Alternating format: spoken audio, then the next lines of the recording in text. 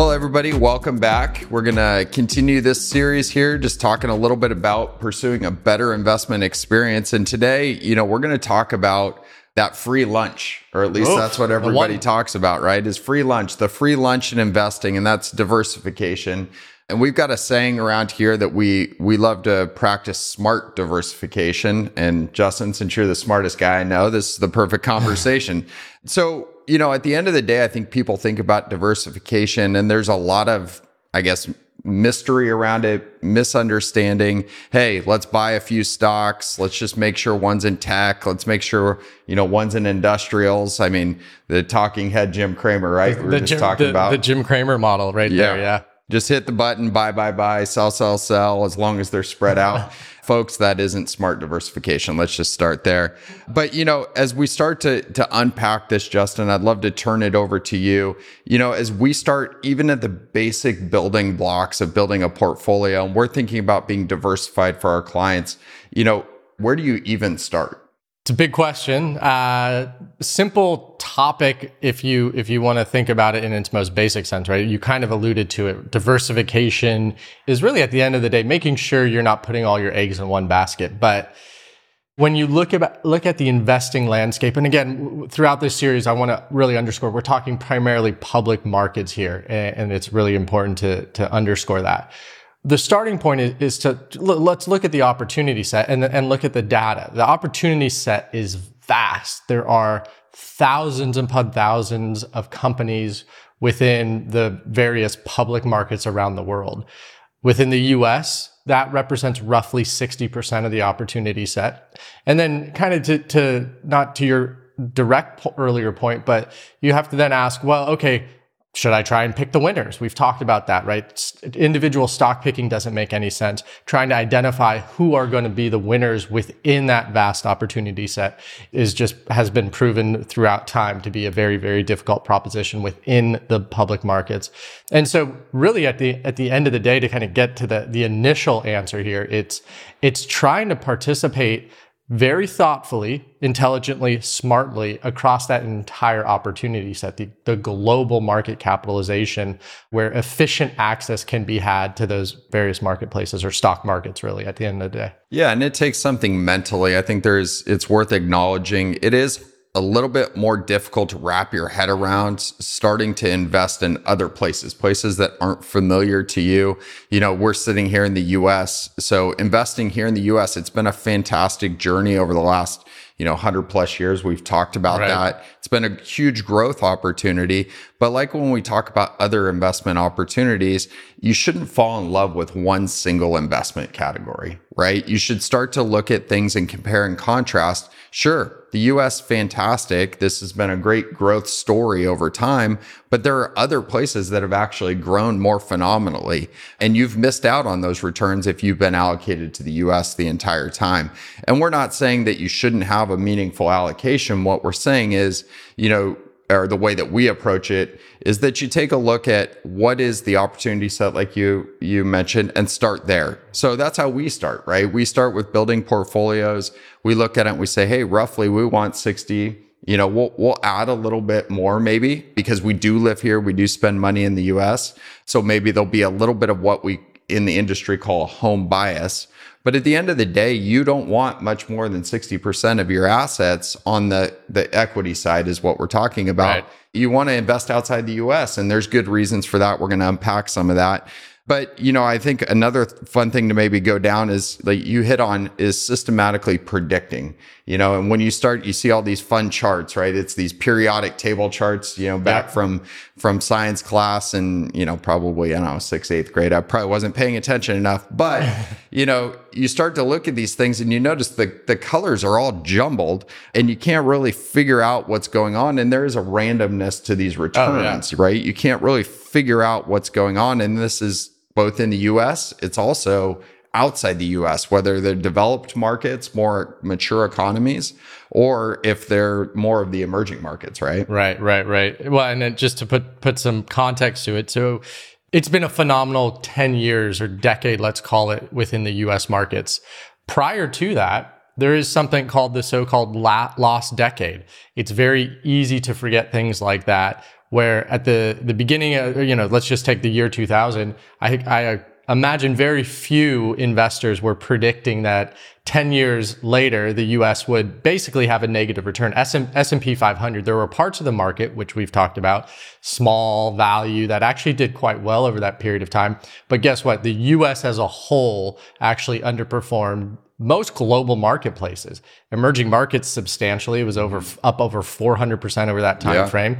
And so it goes back to this idea of thinking long-term, being a long-term investor, understanding that predicting and trying to go in and out, it just really, really is difficult. That's where you were going, Brandon, with that periodic table, right? Where you see returns from various countries stacked up on one another, and there truly is no rhyme or reason to it. I mean, there's probably a reason to it, but knowing that ahead of time is all but impossible. But really, countries jump up and down and up and down.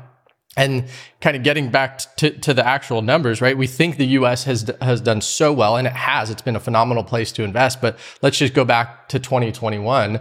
And guess what? US was up towards the top, but good old Austria. Yeah. Right there. Austria, right there. Number one. Three-time champ in the last 20 years. Three-time champ. So the good old Nordics, right?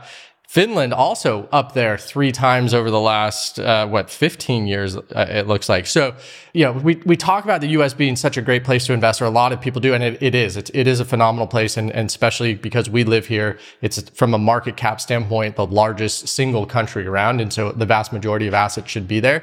But so many people say, oh, the U.S. is truly the best market, and really, quite frankly, it's not. Yeah. And that doesn't mean you should go put all your money in Austria or the Finnish stock market either, right? It's understanding that there are pockets that will outperform, there are pockets that will underperform. Who knows what the next 10 years will unfold, how it will unfold here in the US. Chances are international emerging markets might very well do better given what's happened over the last decade.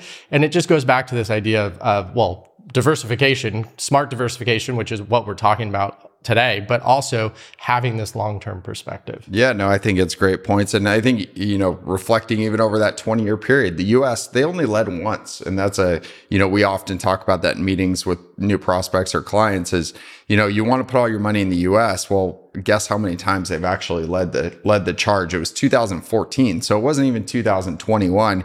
And, you move over to the emerging markets, for instance. So, the growth companies, it actually becomes even more random there. I'm sure everybody, last 2021, January 1st, fireworks going off, and we all thought, yeah, let's double down on the Czech Republic this year. I don't know too many people that were making that move, but the Czechs came in and they took it away. I mean, it was a banner year in 2021 for them.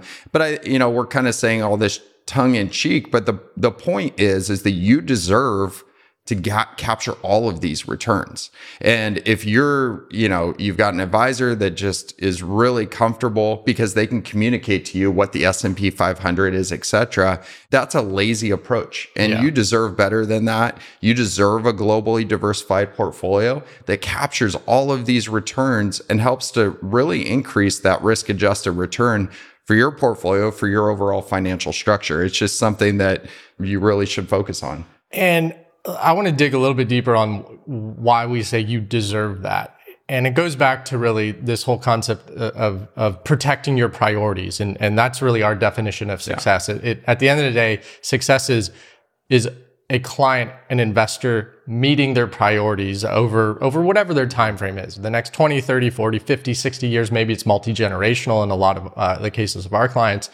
And why that ties into this conversation is by having broad diversification, by focusing on the data, understanding where risk and return truly come from, it gives you a higher level of confidence in meeting your priorities. We can't predict the future with 100% certainty. We can't say the US market's going to return X% over the next 10 years or Austria is going to do a Y%. And as I say that, I realize Austria is not in the Nordics, but that's neither here nor there. Anyway, it gives us this level of confidence and rigor in building your portfolio and structuring it to support your priorities.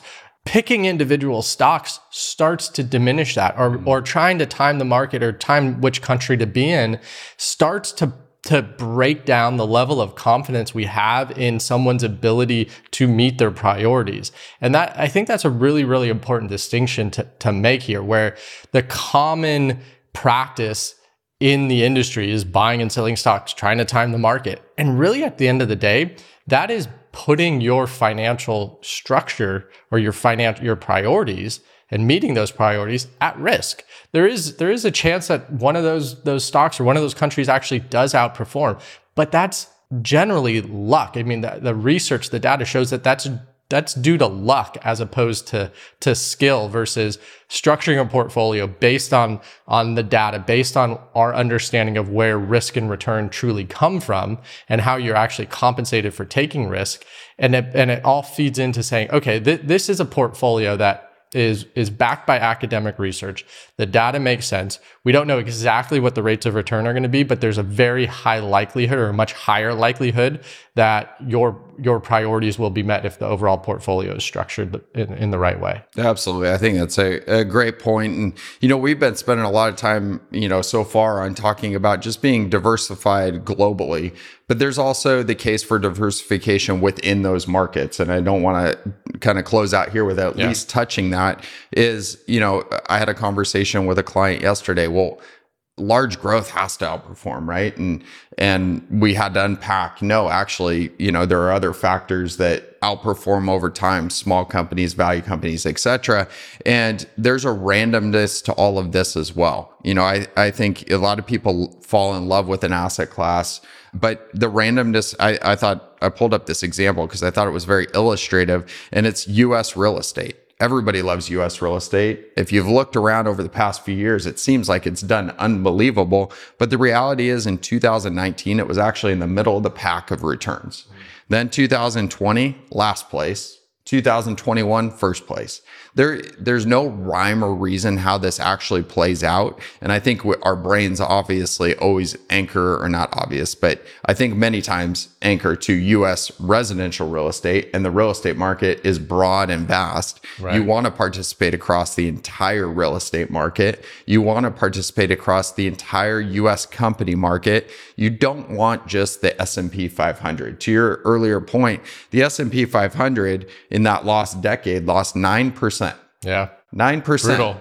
When you compare and contrast that to some of the other markets or the other segments of the US market, it's absolutely staggering. If you would have just focused on large value companies during that period, you would have had a return of 48% versus -9, right? So you start to eliminate companies and really just focus in and become less diversified in these markets. And then you brought it up earlier, but you go to the emerging markets. I mean, they're up 400%, like you said. So I just want to hammer home this point at the end of the day that smart diversification is a broad allocation across the globe. It's a broad allocation within each of the asset classes that you're picking. And you need to do that very intelligently. We've talked about other factors, et cetera. But even if you just did that, you're going to have a much better investment experience for sure. And so, I definitely want to reiterate, this whole thing is about focusing on the things that you can actually control. You need to establish that sound financial structure, like you mentioned, Justin. That's a huge, huge part of having a better investment experience. You need to have an investment strategy that you actually understand. And we acknowledge it's a little bit more difficult to understand just because it's not commonly, the talking heads on TV aren't selling it because it's not that exciting, all those types of things. So it takes a little bit of work. But if you're listening to this, you're probably at least on the path to doing that work. You want to make sure that those investments are tax aware and low cost. That's also going to be a key in this. But then ultimately what we've been talking about today, you've got to practice smart diversification. So, next week we're going to jump into a little bit of a shift, but continue down this path. And it's going to be about managing your emotions. Probably not a bad time to be talking about that. We're recording this currently. The markets are off pretty substantially for the year. A lot of emotions flying around. How do we do that? We're going to get into, one of the best ways to do that is with your financial structure. Really understanding that, really understanding what your priorities are and building your portfolio so you can weather storms like this. And you don't have to get emotional. You don't have to be freaking out. You can have a lot of confidence in where you're sitting. So we're going to close out for the day. today. As you know, shoot me a text, shoot Justin a text. We both get this text message. Phone number is 602-704-5574. And until next time, own your wealth, make an impact, and always be a pro.